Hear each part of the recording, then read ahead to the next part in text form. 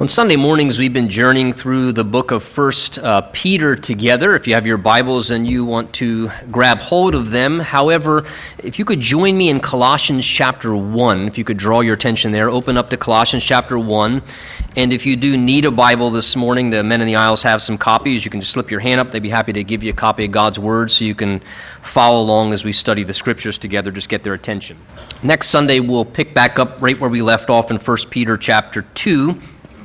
In fact, take note of, if you kind of read ahead in First Peter, we're right about to turn the corner in probably the next maybe 2 weeks or so to address the subject of marriage. So again, be some interesting things to look at together in God's perspective. Certainly our culture needs some real instruction nowadays, it seems, in regards to marital relationships. And maybe you know someone who could use a little bit of help in regards to a marriage relationship. That's right as we get to 1 Peter chapter 3, which is right around the corner. So next Sunday, we'll pick back up in our 1 Peter study. However, this morning, Colossians chapter 1, I want to address some things together with you. Colossians 1, if you draw your attention with me to verse 28 and 29, let me just read those verses and we'll pray together. Colossians 1, beginning in verse 28. Paul, regarding Jesus, says, "Him we preach, warning every man, and teaching every man in all wisdom, that we may present every man perfect," the idea is mature, "in Christ Jesus. To this end I also labor, striving according to his working, which works in me mightily." And Father, we ask as we open your word this morning that you just please help us, Lord, to continue to be in an attitude of worship. Even as we sang and prayed, Lord, we believe that as we open your word, that it's just as much a part of worship. And Lord, we want to worship in spirit and truth, so we ask that your Holy Spirit would take the truth of your word and would speak personally and directly to each one of our hearts this morning. Lord, bless your word and give us an ear to hear what you want to say. And we ask in Jesus' name, and everyone said, amen. Amen. You know, what would you say is church vision? And in relation to church vision, I guess I would also ask with that, is that really necessary? Or is church vision necessarily helpful? And I guess together with that, as a church, do we have one? Do we have a church vision? Well, it's been on my heart to kind of take one Sunday morning together with you, especially some of us have been together for some time now, to try and answer some of those things. And so this morning's study, I want to kind of, again, take a break from our regular study in 1 Peter here to kind of address some of those things. Again, if you were to try and define what we mean when we say the word church vision, I think kind of the idea of a church vision is sort of a set of statements that probably communicate the aim or the goal of a particular local church. Together with that, maybe then sort of a brief description of some of the reasons behind that aim or that target of that particular local church, and maybe even then some of the process or methods or approaches that are used to then arrive at those particular spiritual objectives. Now, let me just say, because I am not a real, if you would, visionary type personality by nature, I know I'm not an individual that tends to have real kind of innovative, creative ideas. I have other friends in ministry that are very gifted in this area, and they're just very visionary. They have incredible kind of innovative ideas all the time. I admit that's not my strength, and so in light of that, I also admit that it is not a strength of mine typically to kind of establish and share a real specified church vision with, maybe creative outlines and interesting statements and so forth. However, that being said, I want you to know that's not because I don't have a clear sense of what I believe is the aim or the target of our particular ministry, regarding what I believe is the reason and purpose for the existence of our church, or what I'm called to be engaging in, what we are called to be endeavoring to do and focused upon. I do lead with a sense of aim as what I know my ministry objective is, and what I believe ultimately the heart of God is for how I see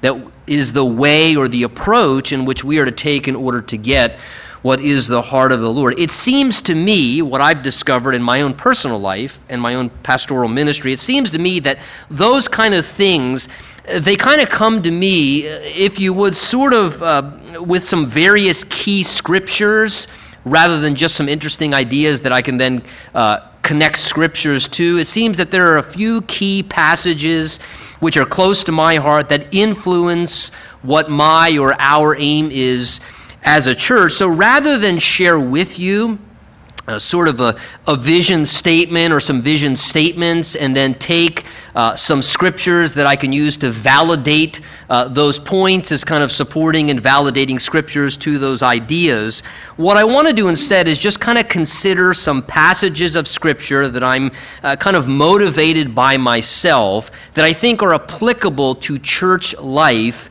and kind of set those before you, and from them hopefully keep our church on target with those kind of things and in alignment before the Lord. And I know typically on a Sunday morning we usually just take one passage of Scripture like we're doing with 1 Peter, moving through the Bible together, through books of the Bible. And we usually take one passage of Scripture and we explain it, we unpack it, and we expound upon it. This morning I want to ask for your patience for one Sunday. What I want to do, I realize it's a little more of a kind of a topical approach, is I actually want to kind of look together at 3 different passages of Scripture, kind of overview them together, and share some of these things that I envision for our church's existence. And my hope in doing such is really a couple of things. Is first of all, that hopefully you will then, as the congregation and the family of God together here at Calvary Chapel, have kind of sort of a clearer idea and understanding of why we operate the way that we do.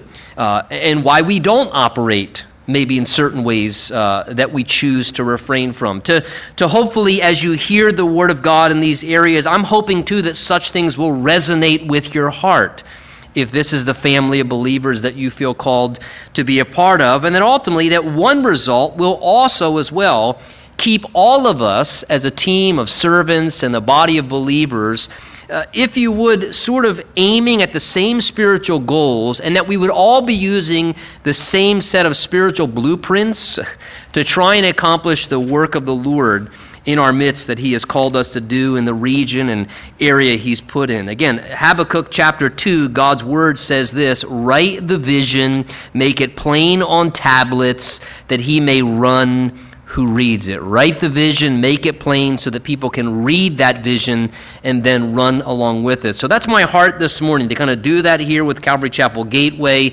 to talk about some foundational elements that I believe God intends for us as a local church, that we can use those understandings as sort of guideposts as we run God's course together, and as well keep those as guideposts so that we stay on track and don't go off the choo-choo track, as I have seen, unfortunately, other fellowships do in times past, and certainly that's not something I would ever want for our fellowship. So again, Colossians chapter 1 here, I drew your attention first to these verses, particularly verse 28, and that should be a familiar verse, especially if you come here regularly on a Sunday morning, because you notice it's the one verse that we actually put on your church bulletin, is Colossians 1:28. It's been there since we've started.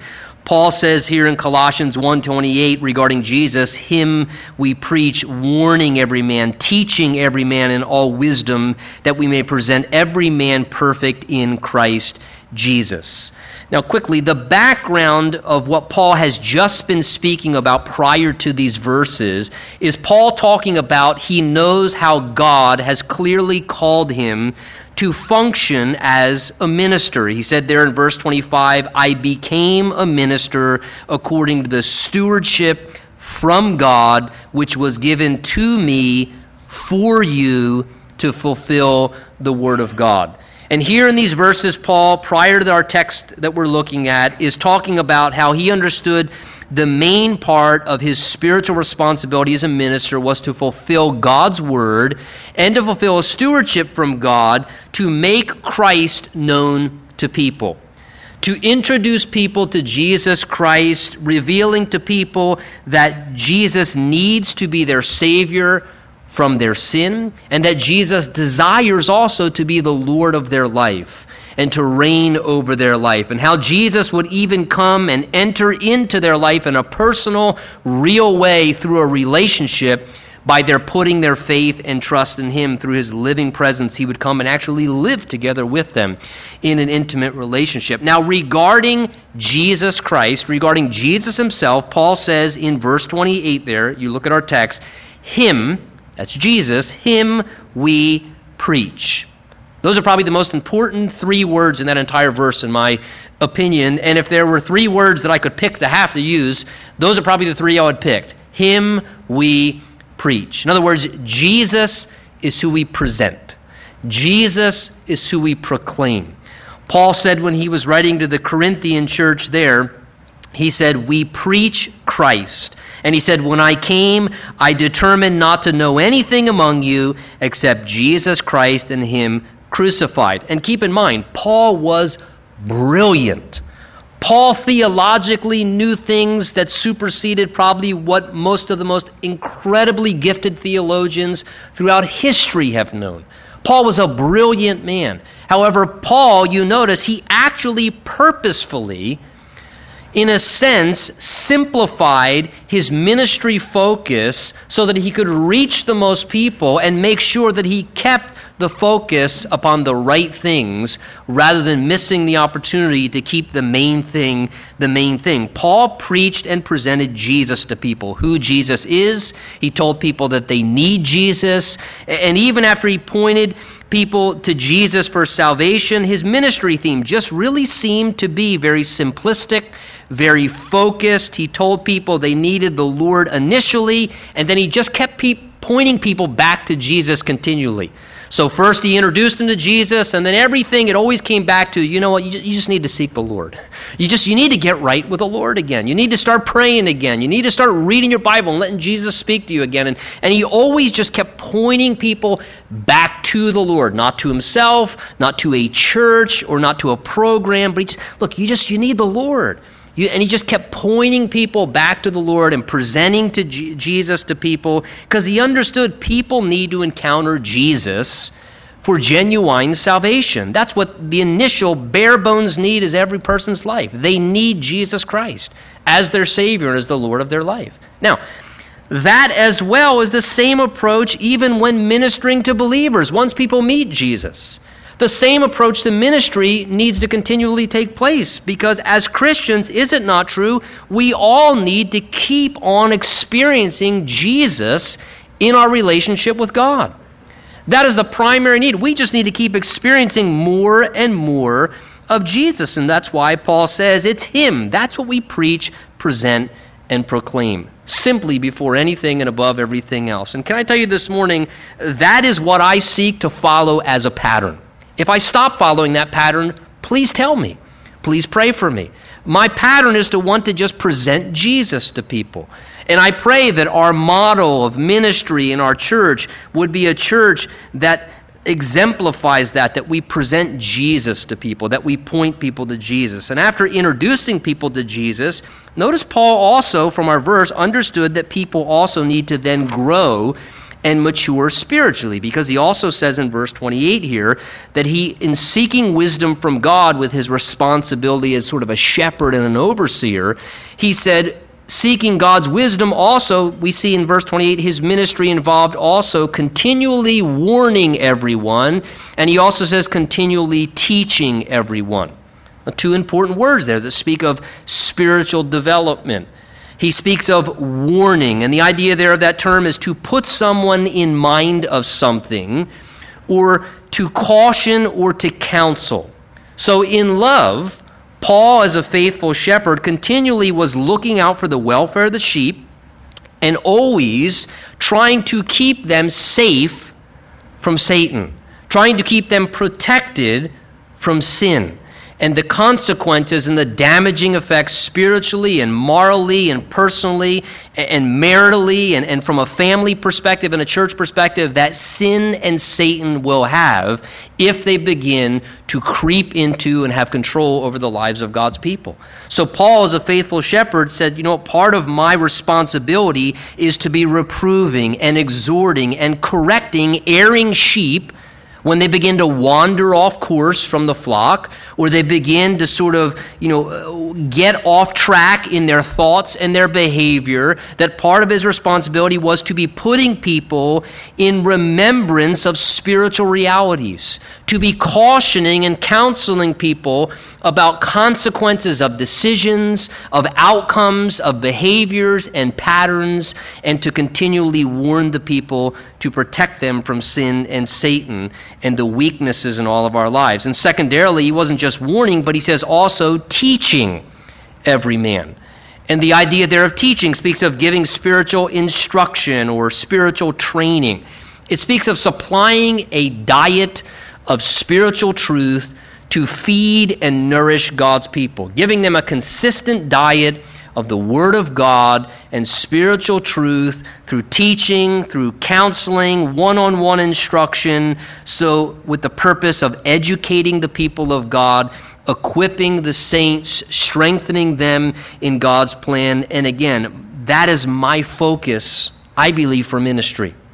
My focus is to present Jesus to people and to warn and to teach people, to help them in that way spiritually. And I pray that we as a church, through our ministries and the different things that we do as we operate as a local body, I pray that's what we would be. A church presenting Jesus to people, who is giving counsel and warning and admonishment to people, and at the same time are teaching people the ways of God and how to grow in their relationship with God. And notice the aim and target of Paul's pastoral ministry, and I think really with his team, because you notice verse 28, he uses the word we, not just himself. Paul was a team minister. He wasn't a, hey, I'm your Christian celebrity at the church, so support me and pay attention to me, and I'll be the face for your cute little Christian ministry. That wasn't Paul. Paul was someone who understood collectively working together with God's people, letting those who were gifted operate in the areas they were gifted in, looking for ways to defer responsibility and sharing together in the work, and working together collectively with a team in unison, because Paul says, notice, he says, him we preach. We do this. And he says as well in the verse here that we do such. What was the aim or the target of the team with Paul? That we, verse 28, we may present every man perfect in Christ Jesus. That word perfect there is a word that means complete, mature, or grown up. One translation renders this, for we want to present everyone to God spiritually mature in their relationship to Christ. See, Paul's style of ministry, and I think his team's style of ministry as they served together, is that they wanted to see people meet Jesus in salvation, but there was a sense of stewardship from God as well. He said, this is a stewardship given to me from God for you. And there was a sense of stewardship that, look, we can't just lead people to Christ and then just let them go. Great to lead people to Christ, but that is just the start of our responsibility and stewardship.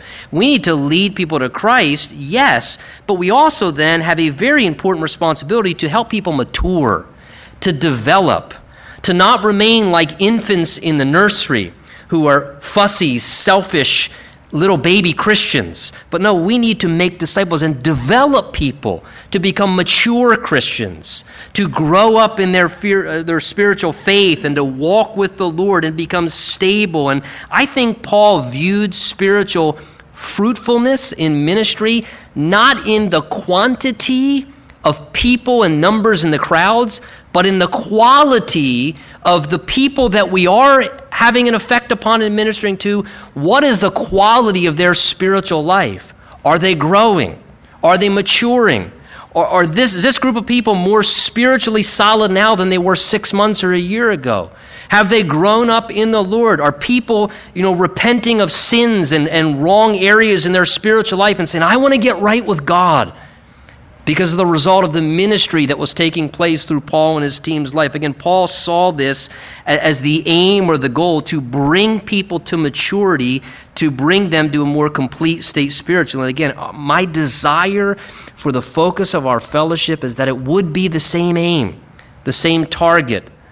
Listen, I can tell you with tremendous conviction in my heart that my foremost focus for us as a church is to help people develop into spiritual health and maturity.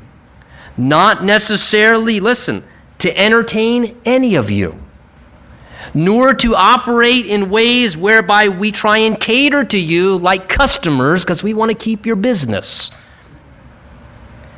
My heart, my focus, that I feel is my stewardship and our stewardship from God, is to help cultivate spiritual growth, development, people deepening their roots in the things of God so that they are walking closely with Jesus and progressing spiritually. And Paul says here in verse 29, it's to this end I also labor, striving according to his working, which works in me mightily. So Paul says, yes, I labor, but I labor confidently because I believe that the Lord is working with me in this because he believed this is the work the Lord wants to do.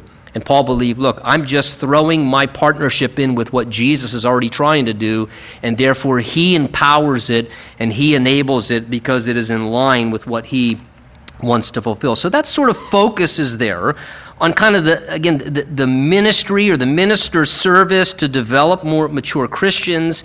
But how does this connect with God's purpose for the church?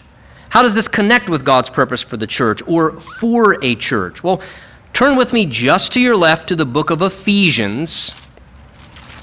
You go to Philippians, and then one more book back, you come to Ephesians.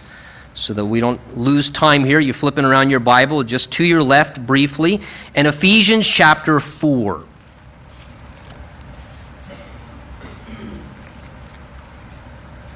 Ephesians 4, and if you can draw your attention to the 11th verse. Again, speaking of Jesus here, Ephesians 4:11 says, he, Jesus, himself, gave some to be apostles, some prophets, some evangelists, and some pastors and teachers for the equipping of the saints for the work of ministry, for the edifying of the body of Christ. Now pause with me there, give me your attention. Notice not only verse 11 has the Holy Spirit distributed, the Bible teaches this, that the Holy Spirit has distributed individual gifts to all believers. The Bible says every born-again believer has received at least one spiritual gift, if at not times there are more than one gift operating through all of our lives. We've all received spiritual gifts to operate among the church body, to edify and serve one another. But the Bible also teaches, verse 11 here, that Jesus himself, as the head of the church, has also called and anointed certain men whom he has given as gifted men to the church, in a sense, as a gift to serve his body, to strengthen his body, to accomplish his purposes for the church, men who he puts in places of sort of offices spiritually, who are given supernatural abilities, enablements from God's Spirit to serve Jesus' church. Verse 11 says that Jesus himself personally gave these gifted men to his church to help. And he mentions a list of some of those individuals. He mentions, verse 11, some to be apostles. Now, as soon as we hear the word apostle, maybe you're like me, we go, wait a minute, are they still around today? I mean, I know Jesus had his 12 apostles, but are apostles really still around today? Well, I can tell you my conviction, and you don't have to agree with it. You should study the Bible for yourself and not believe necessarily what I believe. My conviction to that answer is yes and no. And this is what I mean by that. I believe there were definable differences when you study the Scripture between the original 12 apostles, who Ephesians chapter 2 verse 20 says that the church was built on the foundation of those apostles. And I believe that there are clear, distinct qualifications that were necessary among those initial apostles who were establishing the early church. And so in a stricter sense of the New Testament, I don't believe there are still apostles as there were the ones that Jesus selected. However, in a broader sense, I do believe there are those in the church today who are still fulfilling an apostolistic type ministry. Again, the word apostle just simply means a sent one. It means someone commissioned and sent by God. And in that sense, I still see in the body of Christ that Jesus is still divinely calling and sending people out, in a sense, to pioneer works for God. That there are still people who the Holy Spirit ordains, sets apart, and in a sense, in an apostolistic way, he uses them as those who he sends out. Again, Acts chapter 13 says the Holy Spirit spoke and said, "Separate unto me Paul and Barnabas for the work to which I've called them to." It says the church prayed for them, and it says they were sent out by the Holy Spirit. And what were they sent out to do? They were sent out sort of as missionaries. They were sent out to plant churches. So I believe there are those still who function in an apostolistic role where the Spirit of God may use them to be a church planter or to be a missionary on foreign soil, and they're sort of sent out with that authority from Jesus and the calling to pioneer a new work, to break up the ground, lay a foundation, oversee the start of some new work that God is doing. He also mentions in this list those who are prophets. And prophets are those who are simply enabled by God to speak forth the word of the Lord. Not always in just a predictive sense, that's one form of prophecy, but also sometimes just a proclamation of a personal word from God to men. And there are those who the Lord, it seems, gifts and calls in a unique way, which I think is somewhat still a little bit separate from just the gift of prophecy operating on occasion. I believe and I see. And I'll be so bold as to say, getting to know the congregation here, that I even sense there are one or two that I feel like sometime may be functioning in this particular way, in a prophetic way, where they just have a special sense of being able to hear a timely word from the Lord and just to speak forth a prophetic word, a timely word from God that is helpful for his people. The ministry of prophecy is sort of a ministry of guidance. 1 Corinthians 14 says, "He who prophesies speaks edification, exhortation, and comfort to men." And the one who has sort of a prophetic gift is someone who kind of just, they have a unique ability to just kind of hear a word from the Lord, and it's very timely, and to just convey that. And this may happen I've found through times of prayer. It may come forth through just conversation, one-on-one, and a person just has an ability to just kind of give a timely word from the Lord to really exhort someone or to encourage or comfort one of the Christians in the church body. Thirdly, he mentions in this list also evangelists. Some to be evangelists. And the evangelist is someone with a special gifting to communicate the gospel of salvation. And with that, also, to then compel the unsaved to respond, listen, successfully. This is a real distinction of an evangelist. We are all called to share the gospel in the Great Commission. Every Christian should be a witness of Jesus Christ. We should witness and share the gospel with Jesus. But it is clearly evident that some men, particularly it seems, have a special passion for souls and seem to just have a complementary anointing to share the gospel and to compel people to come to Christ and to believe upon Jesus, and they do such very effectively. This is sort of a gathering ministry. Those who just have an ability to cast the net and to draw in fish and to just bring people to Christ in a real gathering way, just really evangelists. And again, I see at times those who I think this individual really seems to be an evangelist. It seems God's really given them that capability. Lastly, he mentions in this list in verse 11 also those who are called to be pastors and teachers. And I think pastor-teacher is sort of that role of serving as a shepherd, an instructive role. Again, once the evangelist leads someone to be born again and they become a child of God, the pastor-teacher then has the special ability from the Lord to kind of then help raise the children into maturity, to shepherd the flock, one who cares for the sheep and nurtures and protects them and provides leadership and guidance to the flock of God. That's what the word pastor means. The word teacher is an instructive role, to feed, to ground people in an understanding of Scripture, to deepen people in their understanding of God.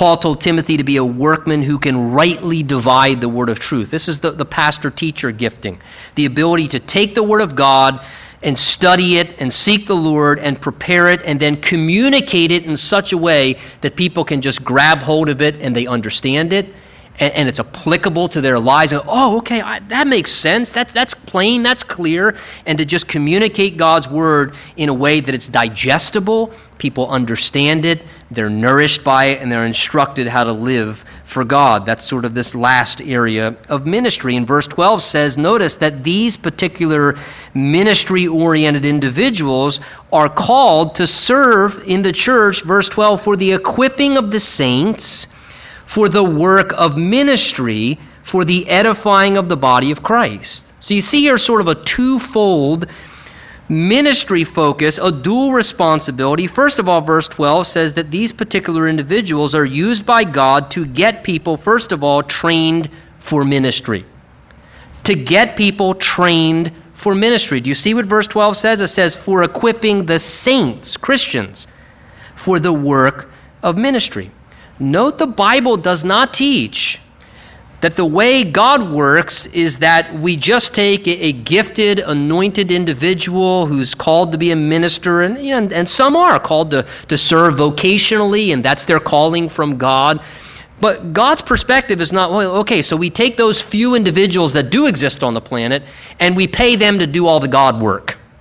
And so they just do all the God work. No, God's agenda, God's plan is that those individuals be freed up to invest all of their energy, time, effort in a concentrated way to be able to equip, train, prepare, get ready the people of God so that many people can go out into the world and do ministry. To train people for ministry. Again, I think the office of a pastor-teacher is sort of to function almost like a coach. What does a coach do on a sports team? If you've ever coached or you've played on a sports team, you know what the coach's job is. The coach's role is to try and help get all of the athletes who go out and actually do the work on the field in the midst of the competition to perform better or to perform to the best of their potential to achieve a victorious effort.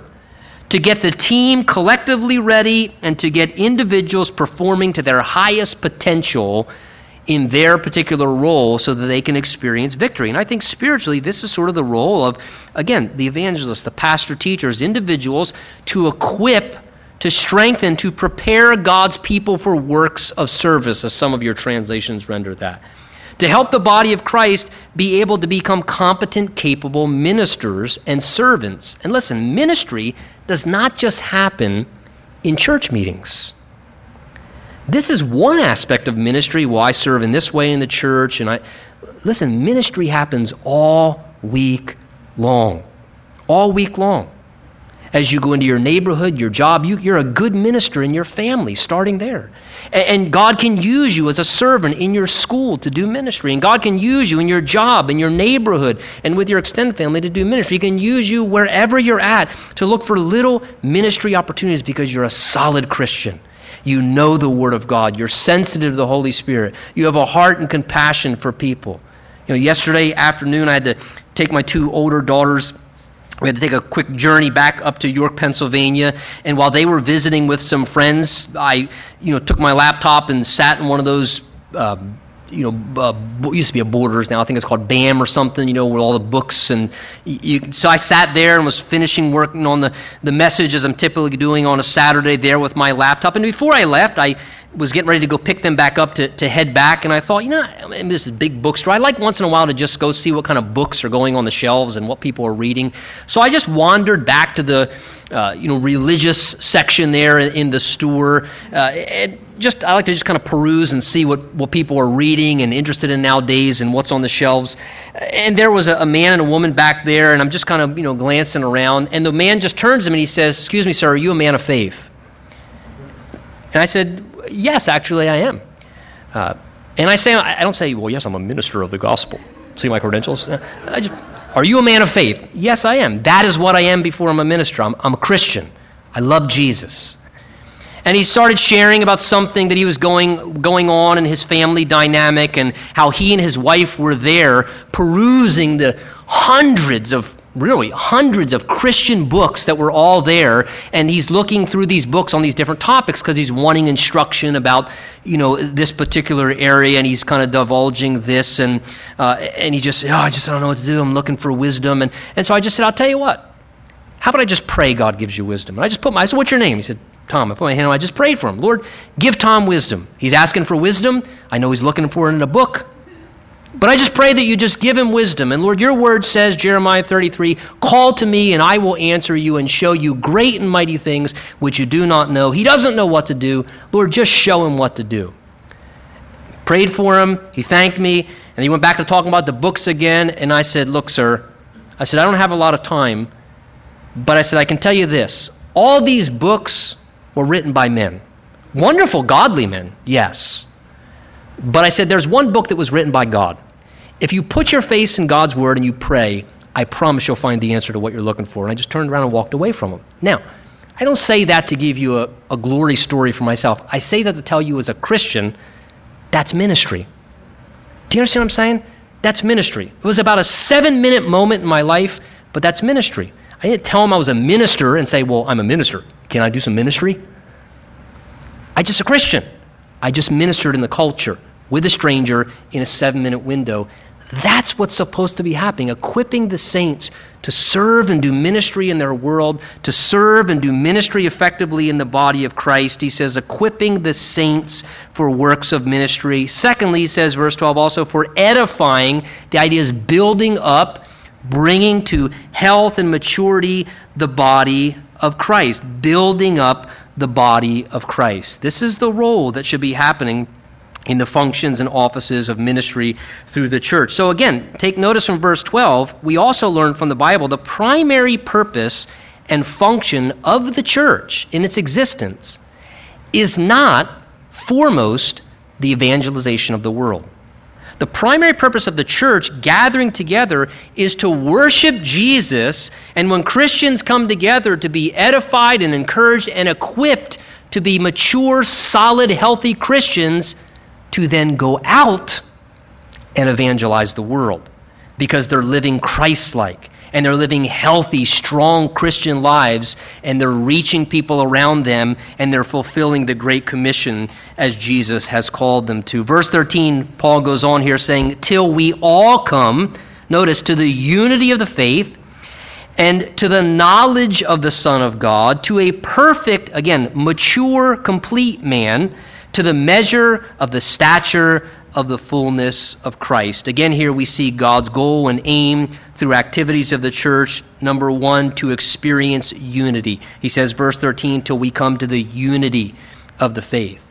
One of the things God's trying to do among the church is to help us learn how to accept and operate like a family among one another. To be not a social club, but a spiritual family functioning together in unity. Secondly, God wants us to come, from verse 13, we see, to greater spiritual knowledge. He says, till we all come to a knowledge of the Son of God. What God's trying to accomplish for a church body is that it would be developing in a deeper understanding of who Jesus is. Presenting Jesus in the gospel message of salvation, and then further revealing Jesus through teaching, through counseling, through interacting with one another, learning more about who Jesus is. That would be what we're doing. Hey, we're all getting to know Jesus better. We're all getting to have a deeper knowledge of who Jesus is. And thirdly, I see from verse 13 also spiritual maturity. Spiritual maturity, because he says, till we come to the measure of the stature of the fullness of Christ. Well, what does all that mean? Well, again, the fullness, the maturity of Christ. What is spiritual maturity? I think you can define it probably in a lot of different ways, but one clear way is that we're coming more into the measurement of the stature of Christ, in the sense the idea is we're becoming more Christ-like. That's when spiritual maturity is happening, when Christians are becoming more like Jesus. In our attitude, our temperament, that there's a Christ-likeness that's developing in our lives as a result of us coming together congregationally. Verse 14, he goes on, that we should no longer, take note, no longer be children, tossed to and fro, carried about with every wind of doctrine, by the trickery of men and the cunning craftiness of deceitful plotting. So again, following Jesus' blueprint, which leads to maturity, also as well leads to protection. He says, verse 14 here, that we will, or the idea is, he says, actually, we should no longer be, take note of this word, children. When we're born again, we become a child of God. But the Bible tells us that we should not stay childish. And I want you to think some attributes of small children. Small children by nature are what? They're gullible, right? They're naive. They're easily misled because they're gullible and naive and they don't have the knowledge of someone more mature. So they're easily preyed upon and they're very vulnerable. Small children also tend to be unstable and kind of inconsistent. They're not the most reliable because they're just still children, so they're not real reliable. They're very inconsistent. It's just the nature of childishness. And the Bible's saying the same principle is true spiritually. This is what verse 14 is telling us, that we should no longer be children tossed to and fro. Again, God's heart is that we would not be spiritually immature as Christians.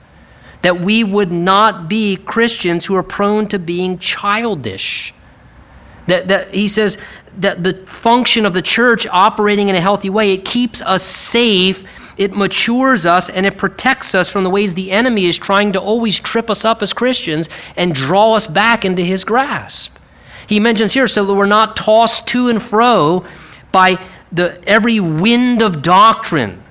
Wrong ideas blowing through the church all the time, and they constantly come. New ideas, new books. Well, this is the new thing. It's holy laughter. It's prosperity gospel. It's the emergent church, And new things are constantly blowing through the church. Ideas. Hey, this is the new cutting edge thing of spirituality. The Bible and Jesus and the Holy Spirit. Well, that was good for them, but we need 2014 Christianity. Right. We need the Bible, Holy Spirit, and Jesus Christianity. That's why 2014 Christianity, in a lot of ways, is anemic and unhealthy the way it is. Because we're always being blown to and fro in the church by these new winds of ideas and innovative ideas, so people are looking more to just control people or persuade people or get their customer base or get their money or whatever else. And Paul's saying, look, if the church is being matured, it won't be easily blown to and fro by pseudo-Christian cults or false ideas of the gospel, because wrong theology will always lead to wrong thinking and it will lead to wrong behavior. And God doesn't want that for us. God does not want us to be naive, unstable, immature Christians.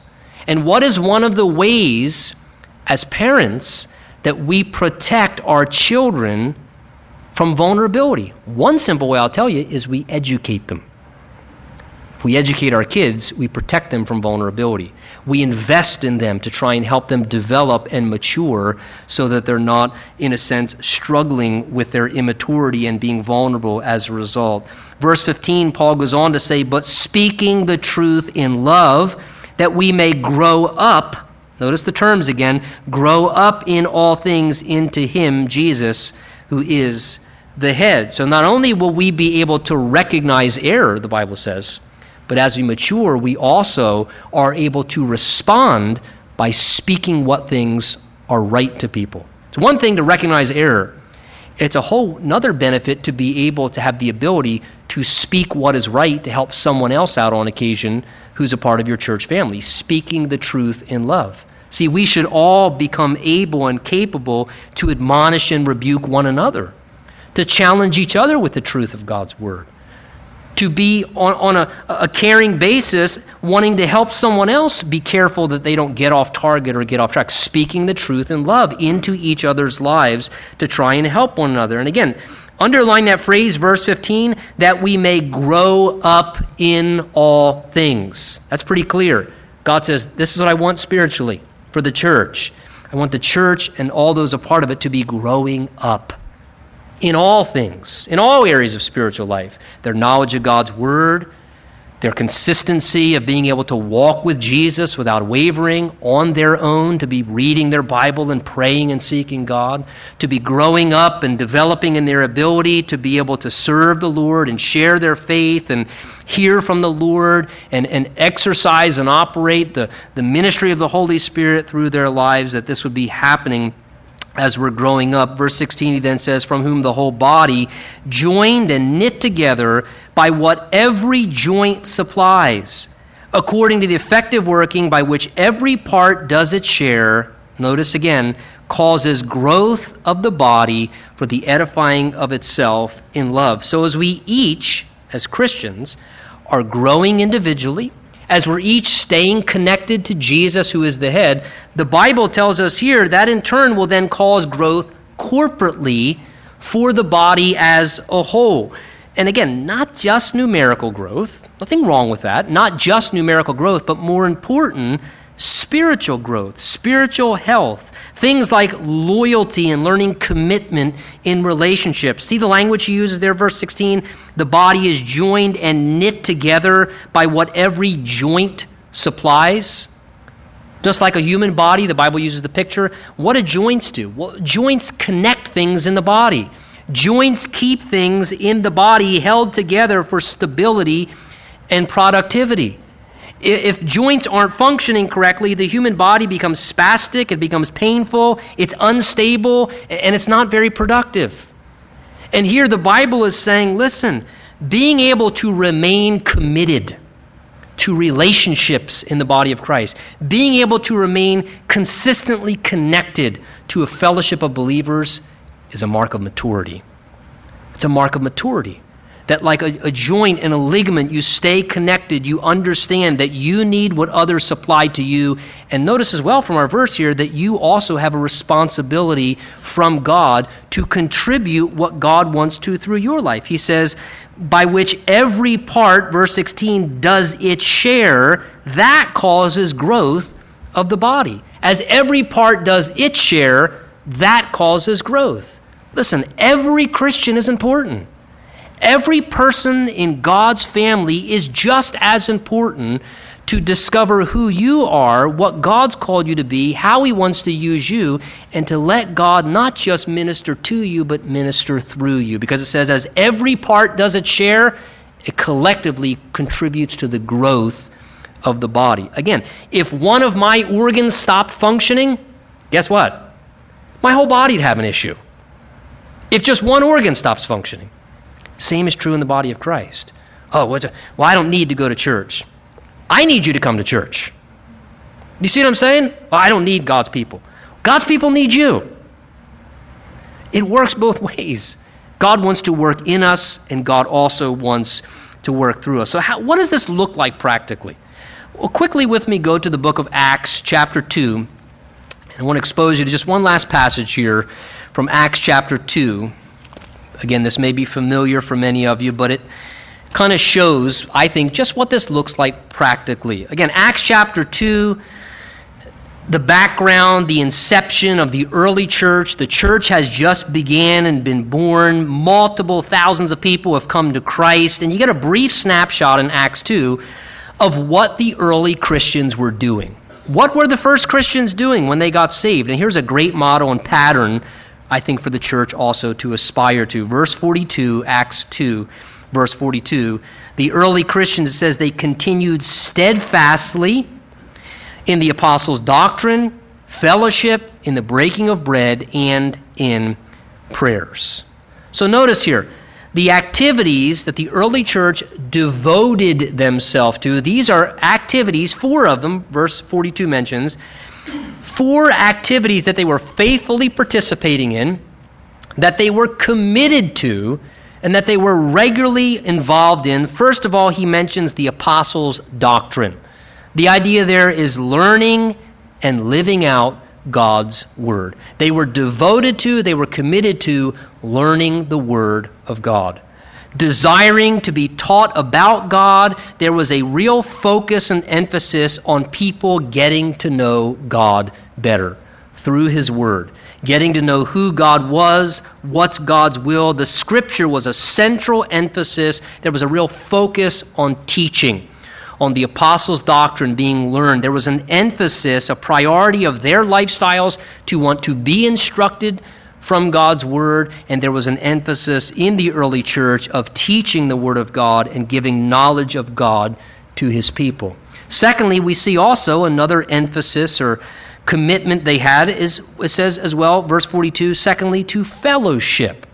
Now that word fellowship there, we throw it around a lot in the Christian life today. Hey, let's get together for some fellowship. And that word fellowship does not imply sort of a social club that was offering some really great programs that had a good moral basis like one of the other 4-H clubs in the society. That's not the idea there. That word in the original language is our word koinonia, which refers to a sharing together. It's a word that speaks of, in the Greek, of sharing with others what God has given unto you. Whether that's, again, your talents, or whether it's your fellowship and relationships, or whether it's it's a sharing with one another, interacting with each other.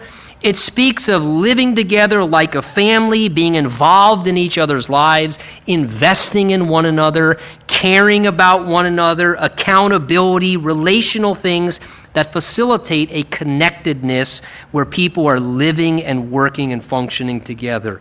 Thirdly, he mentions they also had an emphasis, it says, upon the breaking of bread. Now, in that early culture, typically that likely included sharing a meal, which then would culminate in communion or celebrating the Lord's Supper. So again, think with me. They were regularly partaking of communion in the early church, and partaking of communion does two things, in my estimation. First of all, it puts us in fresh remembrance of, and it puts us always right in front of us again, of the central themes of our relationship with God. Knowing Jesus, loving Jesus, understanding His forgiveness, remembering His shed blood, understanding repentance and sin and the value of faith and what Jesus has done for us. It puts us back into those central themes of our relationship with God. It also, I think, keeps us worshipful, because communion is intended to be a very intimate, worshipful experience. So the early church had a real emphasis on worshiping the Lord and being worshipful. Fourthly, we see from verse 42 there also was an emphasis upon, it says, prayers. So they had an emphasis on seeking God and intercession. They saw a necessity of spending time praying together, asking for God's involvement in their midst, in their lives personally, in their church, among the world they were living in, asking together for God to be at work in their midst. There was this focus of, hey, we need to get together and pray. And we need to be praying not only together, but we also need to be praying for one another. So when people would see each other, there was an emphasis. Hey, can I pray for you? How can I pray for you? Can I pray for you right now? And there was a focus on prayer. Now, these four things characterize the emphasis of the early church's activity. They were foundational things. And I think they're foundational things that the church must be committed to if it is to experience all that God intends for it. And these are four things I can tell you that we seek to model our church emphasis after, and activities and priorities that we believe practically we should be about. Putting an emphasis on the Word of God. Putting an emphasis on the activity of seeking to cultivate fellowship. People learning how to love and serve one another like a family and function like a family, not like a business organization, not like a social club, but like a family. Putting an emphasis on communion and celebrating the Lord's Supper and being worshipful and saying, hey, we need to be a church that prays, that gets together and prays. Well, we're not going to have time to necessarily expand upon and expound, but I want you to read with me verses 43 to 47. And look here, these are results and byproducts of a church that was doing those things. Great fear came upon every soul, so there was a healthy fear of God. And people weren't quick to enter into sin or remain in sin. And many wonders and signs were done through the apostles, so the power of God was moving in their midst. You read the book of Acts, you see lives being changed constantly as God's power was at work in their midst. Why? As a result of staying committed to the Word of God and praying together and fellowship and so forth. Verse 45, here's a picture verse 44 and 45 of this caring. Now all who believed were together and had all things in common. They were selling their possessions and dividing them among all as anyone had need. So again, there it is illustrated. They were caring for one another. And this wasn't forced. This was just motivated by love. This wasn't communism where they were required to do it. This was just community love motivated by the Spirit of God. People wanted to care for one another, and they did so. They got involved when they saw a need. Verse 46, continuing daily with one accord in the temple and breaking bread from house to house. So again, notice the Christian life was a daily thing. It wasn't a Sunday meeting thing. You see what I'm trying? Christianity wasn't a Sunday meeting thing. I go do my Sunday meeting thing. No, daily. The Christian life was an everyday experience. It says they gathered together in the temple for large meetings, but they also house to house in smaller settings and small groups of Christians getting together for these same things. It says eating their food with gladness, simplicity in their hearts, so there was joy, and just a real simplicity. It wasn't a complex thing. It wasn't a complex organization. It just was a very simplistic approach. Praising God, they were worshipful. Having favor with all the people. The idea is having favor among the community. The church was a blessing in the community in which they were dwelling in. And verse 47 lastly says, and the Lord added to the church daily those who were being saved. Again, what did Jesus say? I will build my church. And there is illustration, an indication that he did and that he still does. The Lord, it says, was adding. He grew numerically as he caused numeric growth to happen. He added. And it says, and the Lord was saving souls. Maybe during church services. I'm sure that happened periodically. But I think predominantly, probably as healthy Christians went out and like healthy sheep, they were reproducing all around in the world and then bringing their Christian friends in and saying, hey, let's grow in the Lord together, as they were leading people to Christ. You know, our bulletin has a brief summary of whom we are. I just want to read it to you before we close. It says this, one of the statements in there. Listen to what it says. It says, we exist to glorify Jesus foremost in all things. We desire to be a gateway for people to meet Jesus in salvation, to come and be strengthened and equipped spiritually, and to go forth and minister in the world in which Jesus wants to reach. You know, before I close, let me leave you with this. If you're somebody who likes interesting outlines and you want a summarization and outline form, I'm going to give you my best stab at it right here, okay? We want people to worship Jesus, to walk with Jesus, and to work for Jesus. That's pretty creative, wasn't it? We want people to worship Jesus, to walk with Jesus, and to work for Jesus. This morning, how are you doing in those areas? Let's stand. Let's pray together.